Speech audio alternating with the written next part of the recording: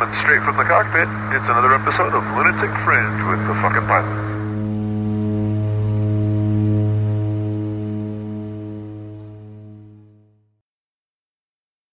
Ready, set, go! All right, back in the can for another edition of Lunatic Fringe Into the Void and the magic of the internet again. I'm seeing a nice smiling face on the other end of this line, and I want to dive straight into it. Who the fuck are you, and what do you do? I am Laurie Lube, and I am a skydiver and tunnel flyer. Or maybe I should say the other way around now. The other way around now, tunnel flyer and skydiver. Yeah. All right, so so you can consider yourself more of a tunnel flyer than a skydiver? Yeah, I mean, I've started first skydiving, but then it's like, well, now it's my job in my life to be in the tunnels. So, yeah, I would say more a tunnel flyer now. More a tunnel flyer now. All right, well, we're going to jump back to the beginning like I always do and find out how you got started doing anything in air sports or actually anything extreme. So when you were a kid, what was your first venture into doing silly, dangerous, fun stuff? I think I was quite a good kid when I was very young. Then it got worse. No, my dad was a skydiver, so he used to be athlete, and then he was training the national team and then worked for the French Federation. So, I mean, I was born in the drop zone, basically. Like, I was 2 years old, like eating the elastic that you used to pack the parachute and everything. So I've always grown up in the drop zone. I've done my first time. I was 15 years old, and I've done my FF in France. I was 17. Nice. Yeah. So you were one of the original drop zone kids.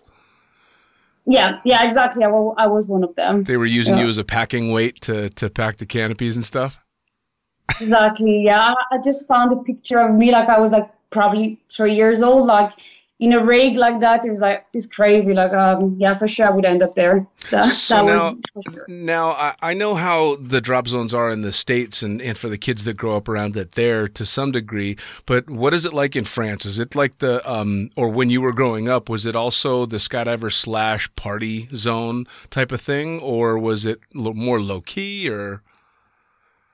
I think it was like that, but okay. So my dad was accuracy and style. So I don't think they're the partying style. they're not in this category, I would say. I think I miss those parts of the partying stuff. My dad used to bring me in competition. He was coaching or whatever. So I used to be around, but like it was only for accuracy competition. So pretty old school and I'm not gonna say anything about it. Oh, I will. I mean, don't get me wrong. I know it's the only thing that you have stuff to say about. Yeah, I mean, I have friends that are accurate style and accuracy guys, and I love them. It's not them that I find horribly boring, and yeah, sure. I described it once before as watching an accuracy meet is like watching a slow leak on a helium balloon. It's I might try someday. Like I want to try just to get it, maybe, like do like few jumps, get it, and anyway, it's not gonna be useless. It's gonna teach me some stuff. Sure. I wouldn't think it's gonna be my thing. I remember having like 17 or 18 jumps, and it was actually the first jump I've done with my dad.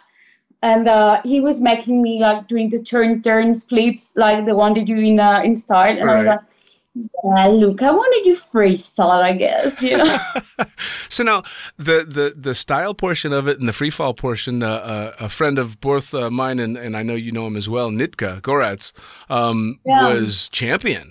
And so I watched the video of him doing the style and free fall stuff, and it looks really, really cool. It's more the accuracy that I kind of make fun of.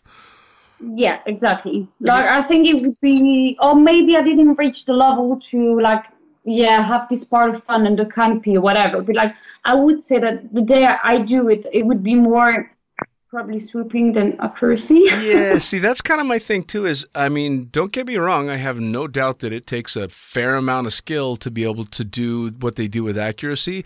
But as soon as you've watched someone like Nick Batch or one of the badasses do accuracy after swooping an entire pond at obscene speeds and they stomp the same. I mean, yeah, you kind of lost me with the rest of it. Yeah, I mean, for me, I honestly admire them. Like, they're incredible what they do is like, and I think my dad was one of them. He was like, I think really, really good at what he was doing. He had like few world titles, and so he was good at it. And I absolutely admire him for what he did and for what is the discipline. It's just not my thing, I would say. Well, and it's believe me, I think the exact same thing. I just have fun pulling a few people's legs, and they know who they are. Now, you said your dad won a few world titles. I think, a lot actually. Yeah, I think a lot. So he was a badass. Yeah. I think he was an athlete for at least 15 years, and he won, like, he was also in the military. So, like, between military competition and civil competition, he won, I would say, at least 15 titles. Oh, wow. Okay. Yeah. Well, and if I'm not mistaken, France really embraces the sport, does it not? I mean, the federation is doing a great job. Like, it's how I started as well. Like, the way I did my FF, which is the PAC in France. I think I've paid 100 euros. They were taking 6 like young people. I think you had to be below 18 years old.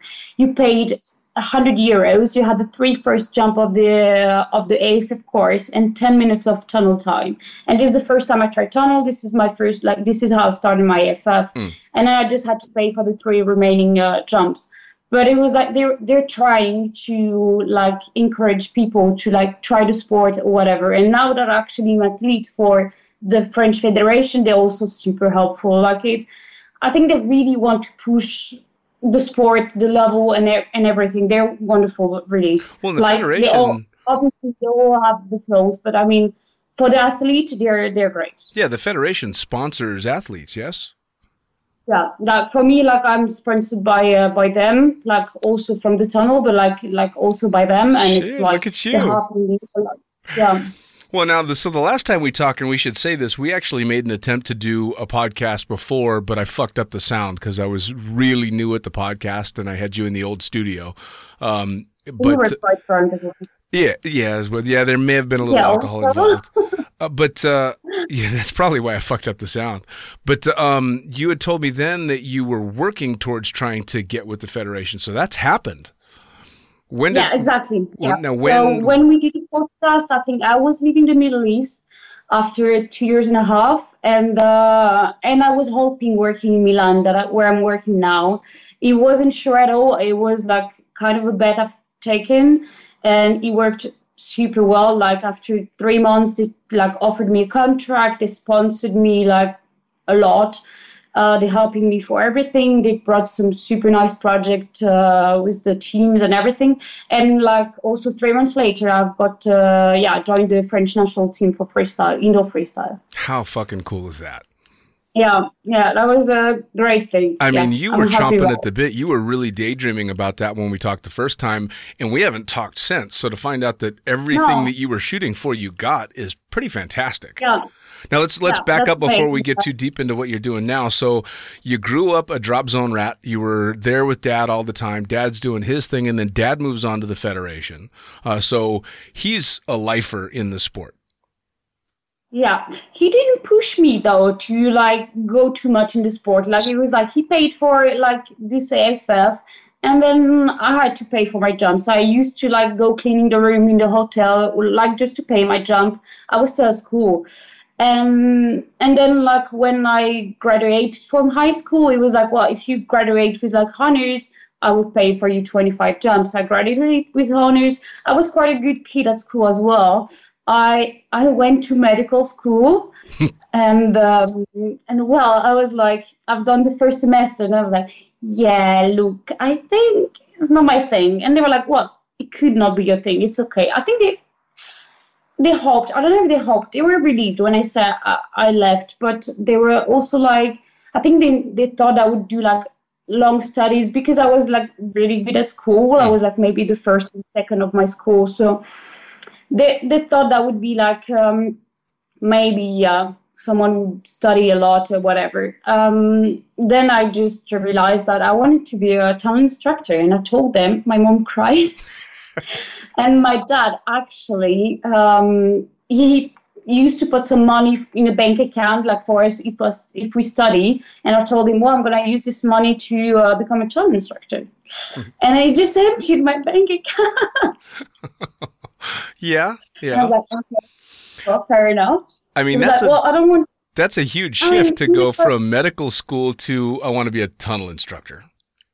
Yeah, and it was like I honestly I knew it from like probably the day I've done my FF. I remember my first jump. I opened my canopy. I cried. I was like, well, that's what my dad is all his life. And I mean, I felt something. Like my first jump, I was like, well, super proud of where my dad came from, because he's coming from like a difficult family environment, I would say, and he did everything by himself. Like I honestly admire him so much.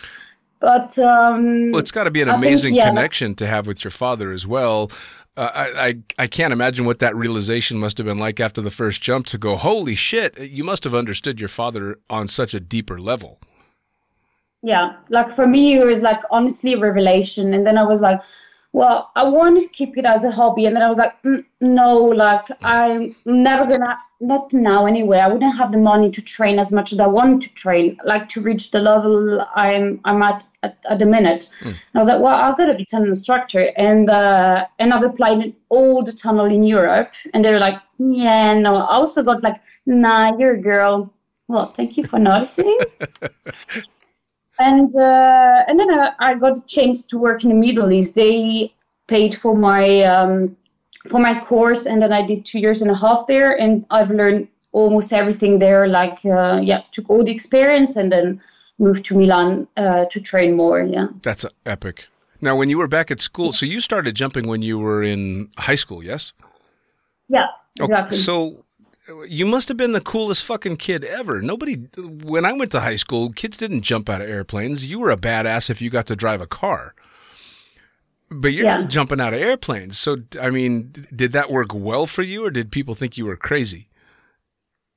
No, I think that, all the time, like, they all knew that my dad was a skydiver. So, like, for me, it was like, yeah, I wasn't even like bragging about it. I was just like, well, yeah, I do that. And they're like, well, you just say that. I mean, it's the same way that when you tell like a non-skydiver is like, well, I only have 500 jumps. And they're like, oh, you have 500 jumps. You know, it was also the same. Like I had maybe 25 jumps, but it was the same way. I was saying the same way. I was like, well, I don't have many jumps. I don't have a lot of experience. And they were all like, yeah, sorry. That's pretty cool, though. I mean, yeah, I have no cool story. My high school days were not filled with stuff like that. So that's very cool. I was quite a good student. Like, as I said, it's like I was not working a lot, but it was like I was like almost the best kid at school. So, like, I think they were like, they didn't understand what was going on. Like, well, how could this kid do skydiving? And then and I think also all my teachers were thinking that I would do crazy studies or whatever. And then they saw me like 4 years later. I was like, yep. Right. No. Now, what was the original draw to medical school? I mean, why had you thought about that?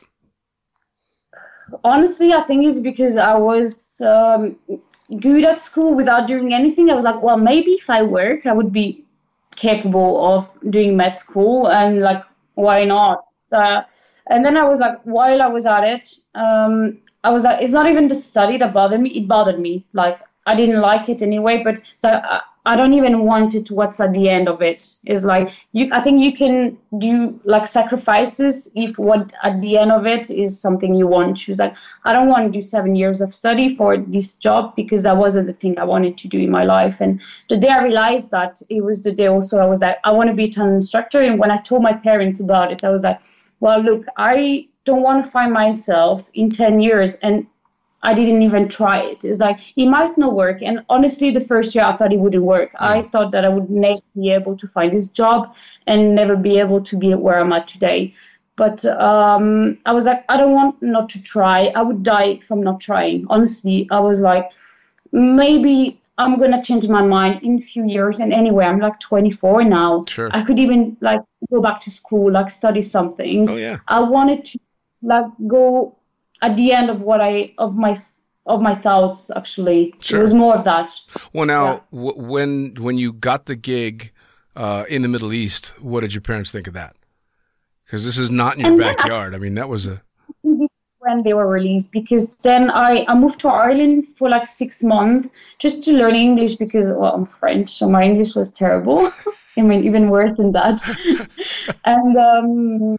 And I was there, and this is when I applied. Like, I've already applied in all the other tunnel, but this is when actually everything worked out when I was there. So I wasn't even home.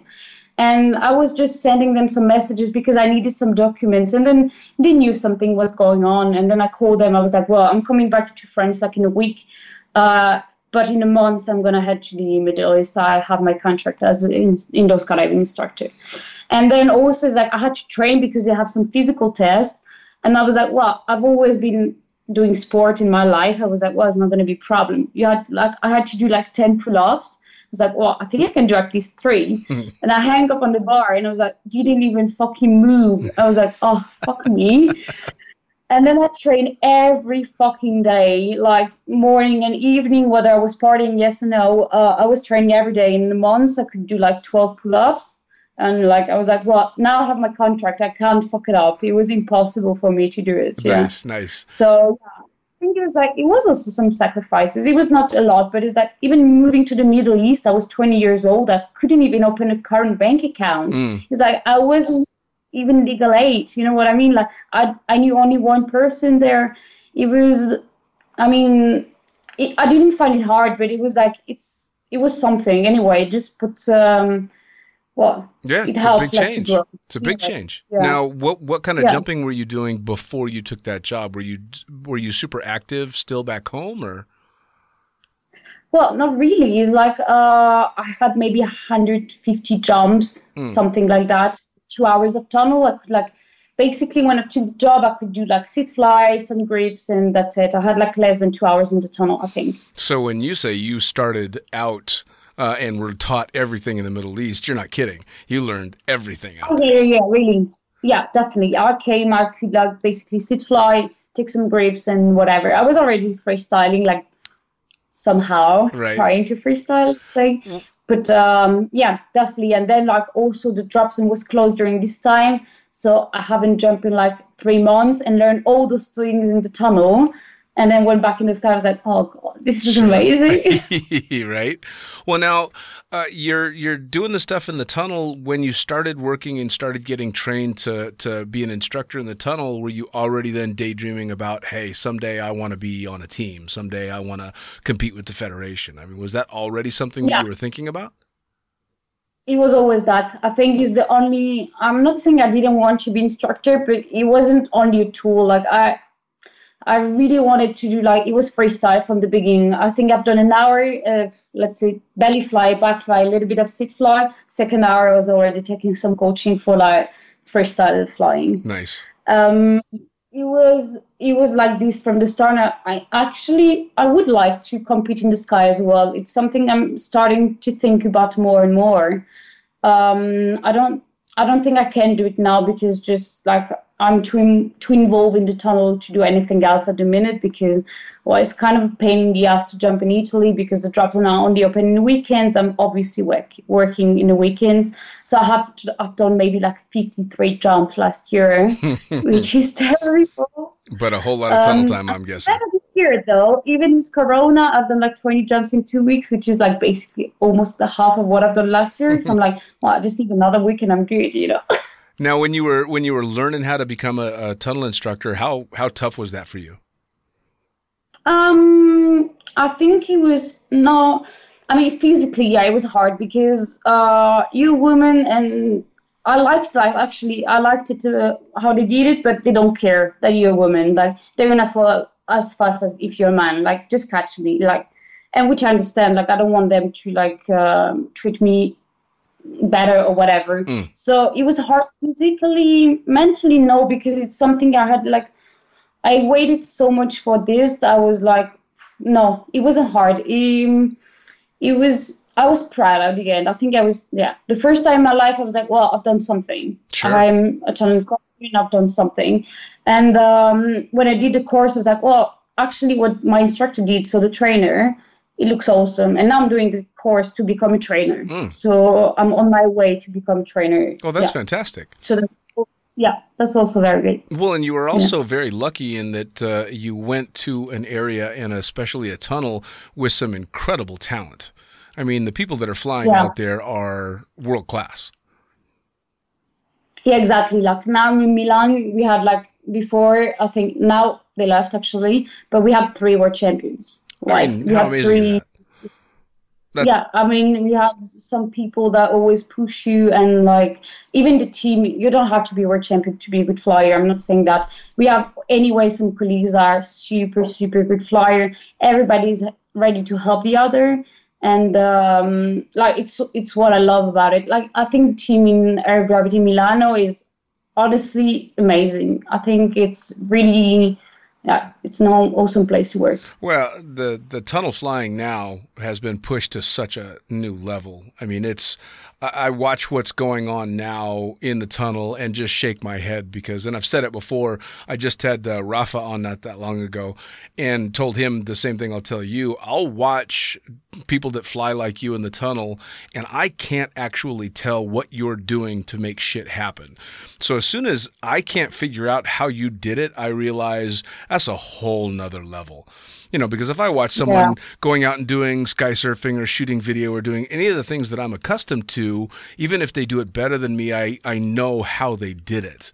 But I watch you guys fly in the tunnel and just go, I don't have a fucking clue. I don't know what they moved to make that happen.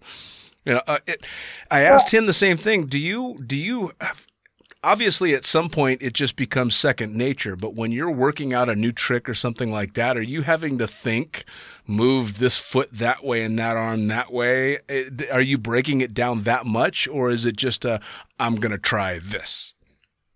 It's more when I'm coaching them, I'm doing that because I'm basically self-taught, like almost like 100% self-taught. Like after the instructor in the Middle East taught me how to how to fly it down, then I would say I've done 5 hours with Rafa just before the Corona crisis. Wow. So it was amazing. But it's the first time in my life I could pay for coaching. It was the first time. I've done also 5 hours. I think the year before with Tom Evans, who was also a great freestyler. But no, because when I try something, it's I just usually send it and then hit the wall, of course. But it was more when I was coaching because all the things that I learned myself, I was okay, I've done it and then done it a million times and then at some point I got them. But then when you're coaching, you can't just say, yeah, just do it. You know, you have to think about how you do it. And this is when actually I started to be okay, maybe I should think about how I'm doing stuff. Yeah. Well, that's the thing, and everybody that I know that's a good instructor or a good coach or a good teacher, they literally get dramatically better at what it is they're teaching because they're having to break down exactly what's going on. It's like if I'm teaching a pilot to a new jump pilot and I'm having to break down exactly what I'm doing throughout the flight, I end up flying dramatically better because I'm having to think about it and think through it and break down exactly what process I use to get there. But even more so when it comes to something like flying in the tunnel. Exactly. And for me, the worst, there's a move that took me ages to learn because I didn't have anyone to teach me. And then it was I cannot let the people learn the same way as me. It's for me, I have quite a good example. When I learned how to side fly, I just was okay, maybe I should do it low speed and just was hitting the net. And I had some bruises all over my body. And people were asking me actually if I had someone beating me up at home, it happened. Right. You know what I mean? And then I have one of my students in Hungary. I am trying to teach her that stuff. I'm well, obviously I can't let her learn this way. You know what I mean? Is it was good because it was me. But then once you have to teach it to someone, you have to break it down another way. You have to figure out some other way to learn it. And then once you know how to do it, then it's obviously easier to find some ways. But but then it makes you think a lot about your flying and also even training just to feel how you should teach them afterwards. Sure.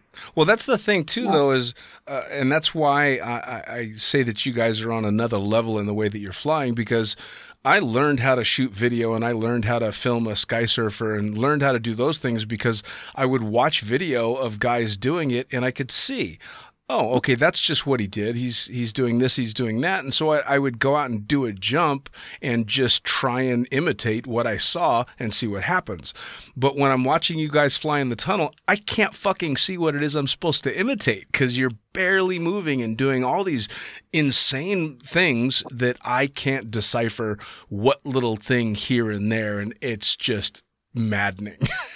And wonderful all at the same time. I mean, I'm still doing it. I'm still watching some videos of others and like just try to understand, like try some moves. I also try to do my own moves, but what I mean is like anyway, I'm watching some videos and sometimes I have to watch it like 100 times, like slow motion, and I'm like, oh, okay, that's what it is. And sometimes you're never gonna get it, and you have to go ask the people. You have to go get some coaching, which is for me it was like. It was great flying with Rafa. He's like incredible, and like even outside the tunnel, like the way is he's fucking like, hilarious. I heard the podcast, and it was for me like also the philosophy of what's outside the tunnel. It's not just someone who's going to take you to the tunnel, and then he has like everything around it. You know what I mean? Like, and I think I needed it. It was like it was a whole salary gone for me. Only the coaching in like.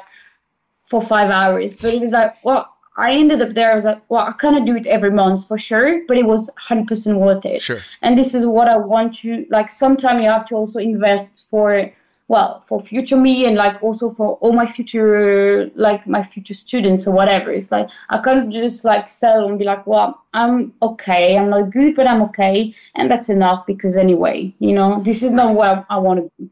No. You're not. You're clearly not in this to be okay. That's for somebody like me. I'm fine being okay in the tunnel, but I don't have aspirations of competition, and I'm not looking to stand on a podium. But you're aiming for big, big goals. I mean, what do you have any big? Granted, everything's up in the air with COVID, but do you have any big competitions that you're eyeing? Are you training for something specific? I was training for the World Cup that was supposed to happen in April. Got cancelled. Well, it got actually first reported to October and then cancelled completely. So the next one is going to be the World Championships in Slovakia next year. I'm not hoping for anything just because I don't think like the level is super high and I still have a long, long way to go. Sure. So I'm training for just to be better than what I've done last time. It is like for now it's good for me in a way that okay, I'm training and I cannot do something not as good as the prior competition. So that I should always improve from competition to competition, and for now that's okay. I don't think I could reach anything in the tunnel, like honestly. I would like somehow to compete in the sky. I feel that maybe I could express something that maybe I cannot do it as per now in the tunnel. I hope one day I'm going to compete in the sky for sure. How are you? So and again, you're at the level of flying you're doing. I don't know, but I know just personally that tunnel flying does not directly translate into the sky. That you have to alter quite a bit. Are you finding that something easy for you to wrap your head around, or is it hard work? I think that's why I'm not doing it at the minute, because I think you need to find a teammate that, like for me, it should be one thing. Like freestyling the sky should be like, it's 2 person, but actually it's only one. And it's like, you should have like a complete, you should complete the video man, and the video man should complete the performer. And something like, unless I find this person, I don't want to go into it for now, because it should be, it cannot be something you do like 5 jumps and you're like, well, that was cool. You can always do like a nice freestyle video. You don't move, and like the performer is doing like what he's doing in the tunnel. This is easy. But like to make something great, like the word level at the minute, it requires something else. It's something else. But it's something I would like to go into. I would like to work into that as well. Yeah. Nice. Well, I was lucky enough to not that long ago get to talk to Team Airwax. And they were spectacular because I got to find out so much that you never know. I had no idea that they'd been doing this for as long as they had and all the stuff that, went into it. I think I spent 20 minutes asking them about the damn jumpsuits because they were the coolest things ever, but it was really cool to hear their background and how they're not just a team in the air. They're just a team. That's it. Exactly. So they're. And I think that's what it should be. I mean, for a freestyle or free fly, what it should be, you have to have this something else to be better than the others, I would say. Because, as I say, doing free fly or freestyling is not that hard. Like, if you've done a little bit of tunnel, you can do it. But to do something else that is going to get you a podium or a title, no, this is completely something else. Yeah, because, when you're at their level, that's again, a whole nother level. I know I keep using that phrase, but it really is. And you sit and watch their performances and just shake your head. And I don't care how good you are. It's amazing. Yeah. Yeah, for sure. And but also it's it's the whole team. It's the two of them. It's also the video man doing a great job. It's the as I said, it's a whole thing. Yes. And it cannot be only one of them good. And you know what I mean? It should be like a complete, it should be a whole thing together to make it work. Yeah, for sure. Now, I know that you had left the tunnel gig, chasing aspirations of going with the Federation and all that stuff, and you ended up in Italy. Yeah. Picked an interesting time to go to Italy. Yeah, well, and in Milan actually. So I've been there from the start of the start of the pandemic, and at the start, we had when we had the first cases, we were it's just there 15 kilometers away from the tunnel, and and first we were well, it's a flu, blah blah blah. Everybody was laughing about it actually, and they were yeah, well maybe. I don't know. I came back to my parents in France, just to visit them for 3 days. Then I got sick, and it was a week away, just before the French Championships. The thing is, I am not anymore a French resident. I'm only Italian resident. So obviously my insurance and everything is in Italian, and it's written that I'm coming from Milan, whatever. So I couldn't go to a hospital. I couldn't go to a doctor. So I had to call this number we had in France for, it's not an emergency number. It's just if you have a medical problem, just call it, So I just called this thing, and I was well, look, I have some difficulty to breathe, and nothing bad, you know what I mean? But the thing is that I come from Milan, and I'm touching physically 60% a day because I'm flying them, And then they're we're going to send you an ambulance, and we're going to send you to Marseille to make some tests. I was no, that wouldn't be necessary. Just don't bother. They're oh, no, you don't have the choice. So they put me in this suit, and then with the mask and everything. I got to the hospital, and they were oh my God, can you just take it off and wear your mask because you're going to scare everyone? Yeah, sure. And put you in a biohazard suit? Oh my God, I was like a biological hazard. You know what I mean? It was incredible. And I did Marseille is 2 hours away from my place. So I was sitting in this fucking ambulance. I was I had just some problem breathing, but that wasn't that bad. You know what I mean? I was oh God, whatever. They make the test. It turns out it was negative, but I don't know. Should be negative anyway. And I was well, cool. Well, I have a competition in a week. So they were well, we would prefer that you wouldn't go back to Milan and just stay there for a week. I was yeah, sure. Then the last day of the competition, this is when they close all the Italy. So I was well, probably I'm going to stay in France with my parents and actually stay there for 3 months. Yeah. So I was supposed to spend 3 days, and I stayed 3 months. My dad was well, the next time you come for 3 days, I'm just not going to trust you anymore. Well, that being said, Milan would not have been a good place to be when that shit really kicked off. The whole world was watching as it was just horrible. It got bad. I think it was, but I wasn't there. I had some friend there, and not only for the people, the rules were terrible. You couldn't go out of your house. You couldn't go 10 meters away from your house. You couldn't go out. It was honestly terrible. But I think also Bergamo, which is a city near Milan, they had a lot of cases, and I think they had a lot of people dying, and like one of my friends, she's a teacher, and she was telling me, yeah, I mean, all my students' grandparents are dying, like almost all of them. So it was like, I think it was like, and they got scared because the military was there in the street. I think it was also oppressing, you know what I mean? Sure. In France, it wasn't like that because I mean, I'm from Gap, which is like countryside. Like I had the mountains right across the road. So even the quarantine was like, I could go walk around. I was all the time outside. I had a lovely time, actually. It's been years since I haven't spent like 3 months in France. It's been at least 5 years, like with my parents. And the fact of everything being closed, so I had to stay with them.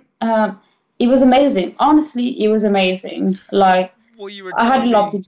You were telling me before the podcast as well, now that they've lifted a lot of the restrictions in Italy, you're once again having a wonderful fucking time, which to a lot of people, that's going to piss them off. Empty. It's empty. Like, you should definitely travel to Italy this summer, guys. Like, it's incredible. Like, everything is empty. Italy is such a beautiful country. I think I fell in love with this country. I love my country. France is amazing.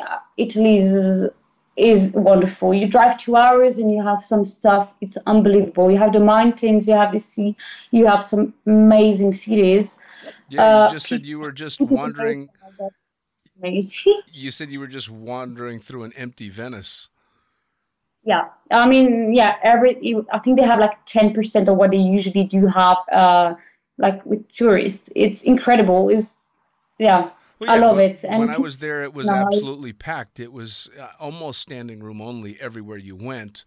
You had to push your way through crowds to get anywhere. Yeah, exactly. And I think it's the same with Roma. I've never been there yet. I would love to. Go to Rome. Yeah, I know. Go to Rome. Go this summer. I'm going to try. Yeah, I'll tell you what. You were just saying you're basically working 2 weeks on, 2 weeks off. Take the next 2 weeks and go to Rome because holy shit, I love that fucking town.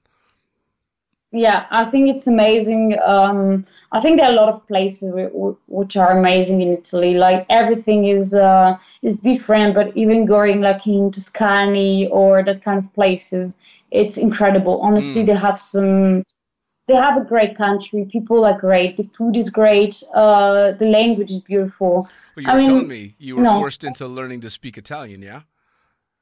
Man, nobody was speaking English. My English used to be so much better than it is now. I should apologize for that, actually. Well, I think it's funny that you said you had to learn to speak Italian because the Italians are just like the French. They won't fucking talk to anybody in any language other than their own. I mean, there are some that are speaking English, but when I got there in Milan, I was like, well, some of the crew were French. I was like, well, I'm okay with French.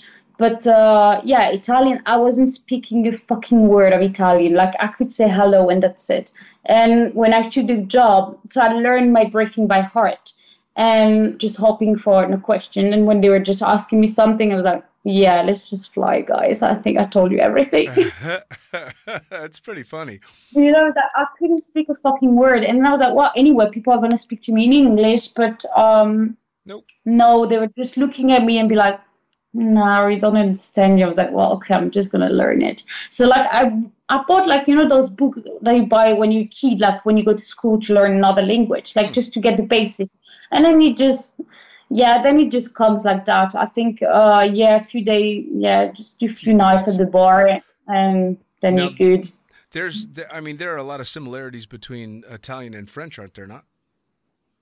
Honestly, without speaking a word of Italian, I could get at least 45%, I would say, of what they're saying. Oh, wow. Even if I don't understand the whole thing, is like it's so close that, I could understand. But then speaking was another thing. And when I started speaking, sometimes I was just like, well, I'm just going to put an O at the end of a French word, and it's probably going to work.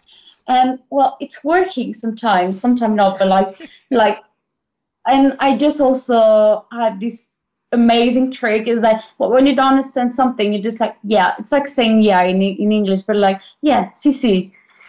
And you shouldn't do that. It's something I've learned is that you should never say yeah when you don't understand what they say to you. Because I've been in like through situation, like crazy situation, people will be like, oh, let's bang behind the bar. And I was like, yeah, sure. And I didn't understand what they say. And I'm like, yeah, no, I don't want to be there. And, running away. I'm like, oh my God. Oops. So it was like, yeah, exactly. So now I'm just being very careful, like pretending to be good at Italian. I can speak almost fluently. It's like, I'm not saying I can speak almost fluently, but yeah, I sometimes don't get the stuff, but pretend to, and this is not something I should do anymore. Like I said, that's the one country out of all the countries that I've visited, that was the one country where I actually got myself in situations where no one spoke English, and I was reduced to literally just pointing at food on a menu because they didn't, and then holding out just a handful of money and letting them take whatever they needed out of my hand. I was absolutely the idiot tourist American. I think it is the same in France. Like, I don't know if you've been there, but I would say it's the same. I would imagine, like, French don't really speak English. They don't really want to bother, I think, learning other languages. I think it's the same as with Italians. They like the language, and they're like, well, we need to be so fucking speak Italian. And I would say my only French experience is in Charles de Gaulle, which I'm convinced is one of the worst airports in the world. Maybe the rest of France, I'm sure, is amazing, but it's a horrible fucking airport. It's horrible. Yeah, I mean, yeah, for sure. It's like,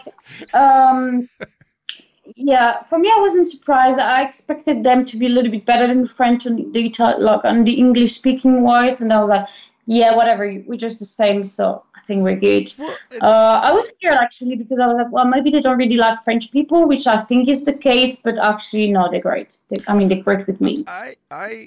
So I was always under the assumption, and this is from having Italian friends and French friends and people that have visited both quite a lot, that the Italians that don't speak English just never had the opportunity to learn. The French that don't speak English are basically just saying, fuck you.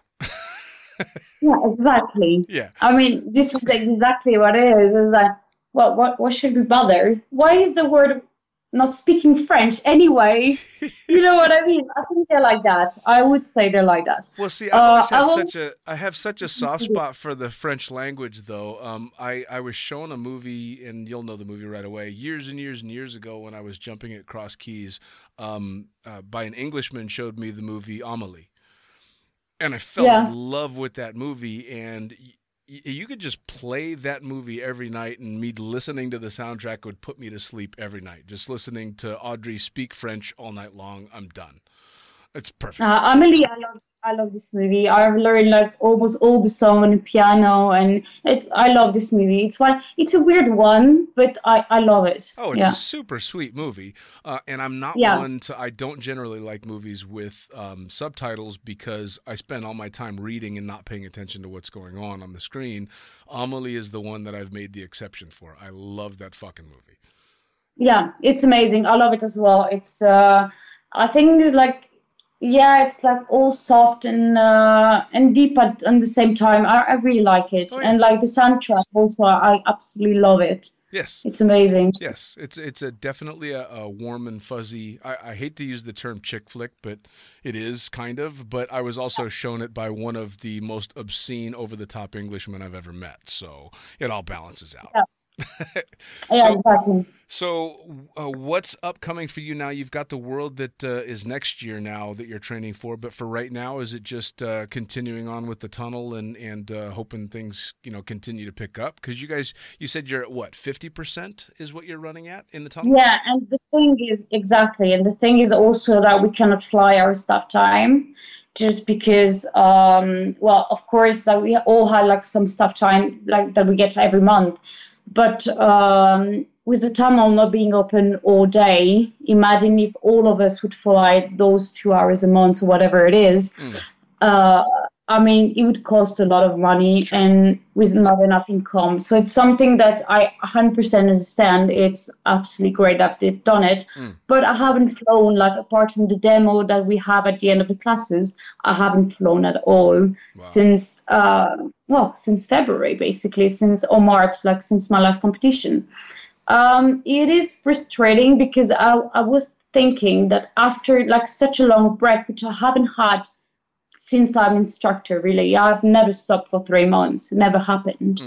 Um, I would say this is it's good sometimes to have this break because then this is when you can make the progress because you had breaking down every movement or whatever in your head for those past months, and it's a bit frustrating. I would love to fly a little bit more. I also don't want to put my money in it at the minute because that's why I became instructor, is not to pay for my tunnel time anymore. I still do it sometimes, but I'm actually glad they cancelled the World Cup, which is something I shouldn't say, but I'm glad they did because I wouldn't have had time to train, and I wouldn't have liked to go there without being able to fly before. It's not something I wanted to. I could have definitely not be able to train more than 2 weeks or maybe months before the competition to happen. And actually, when they cancel, it was almost a relief because if I do, and the way I'm doing every competition is to be better than what I've done the last time, that wouldn't have been the case, I would say, because I wouldn't have the amount of training I would have hoped for. I hope this winter I'm going to be able to train, and maybe also do some coaching is what I'm hoping for as well. Sure. Just bring people to competition. Have like this student. She's like she just turned 13 years old, I think. She's absolutely great, and she did her first competition, and how I've helped her all the way through, and it was also super satisfying for me. Like, sure. It was super satisfying, and this is also something I want to try to do more and more. That's cool. That's really cool. Now, I was going to ask, with your tunnel, you said you're operating at 50% capacity. What else are they doing in regard to safety and in regard to the COVID and stuff? So usually we have classes of maximum 14 person. Now we're just like down to 7 people per class, just to be able to maintain the distance between people.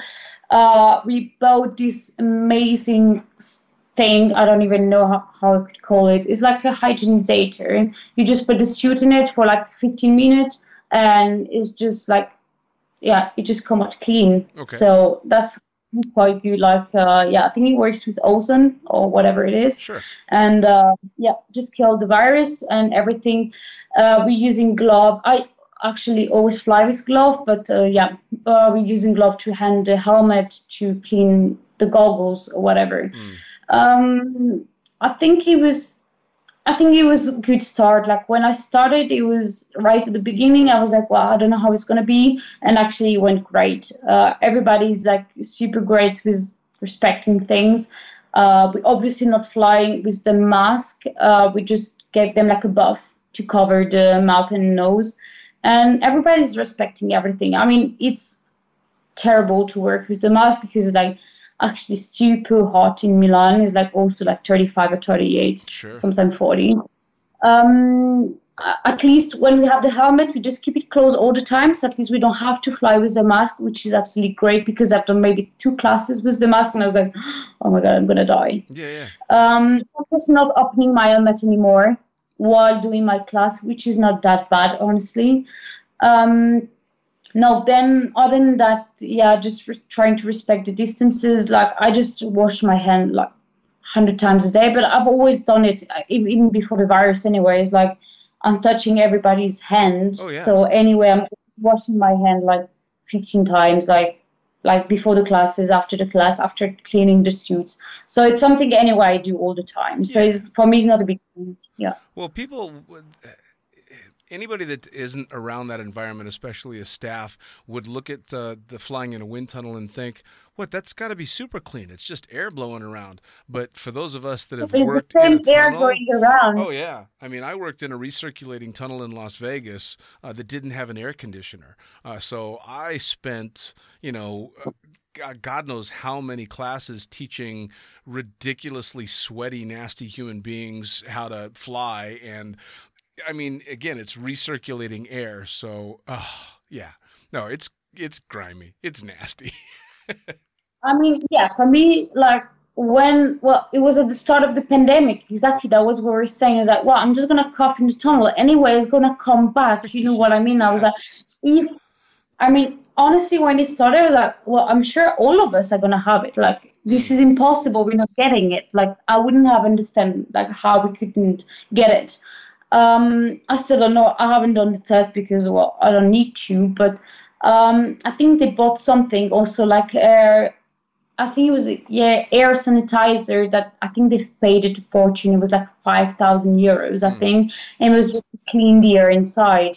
So anyway, we have some filters, we have everything, but also they pay for this thing to like just clean the air all the time. That's We good. open the flaps as much as we can, so at least we can like try to have new air in the tunnel. Sure. Um, Well, I mean, we I work in. don't think it would be a great risk at the minute to fly in the tunnel. Honestly, I wouldn't think so. Well, I mean, we work in an industry, both in the tunnel and in the sky, where social distancing is a problem. I mean, how do you social distance in an aircraft that only holds 20 people? How do you social distance when you have to strap another human being to you? You can only be as safe as you possibly can be. And I'm a firm believer in being, as safe as possible, but I'm also a believer in getting things going as much as possible safely. I mean, we've got to work. Everybody's got to make money. We've all got bills to pay. We've all got lives to lead. So I think being extremely smart, and it sounds like you're working in a spot that's doing exactly that, which is important. Yeah, like for me, it was like when they say, "Well, we're gonna open again," I was like, "Well, that's amazing!" Like I missed working, I missed flying. I've done my paragliding course actually just after the quarantine because oh fuck, I have to fly somehow, guys. Like Right. all the drop nationals, like the tunnel, like I was like, well, I gotta find some ways. So I've done my paragliding course, which is amazing. And like for me it was great, like working again, like being back at least in the airflow was good. Yeah. Sure. No, that's fantastic. Now, every time I wrap up a podcast, I always ask people to give some advice to people that might be listening. So, what advice do you have to people that are just getting started, whether it's, say, a middle-aged guy that wants to learn how to fly in the tunnel, or parents that want their kid to start flying in the tunnel, or a teenager that wants to get in there and start doing what you're doing? What do you recommend? I mean, it can be expensive, it can be time-consuming.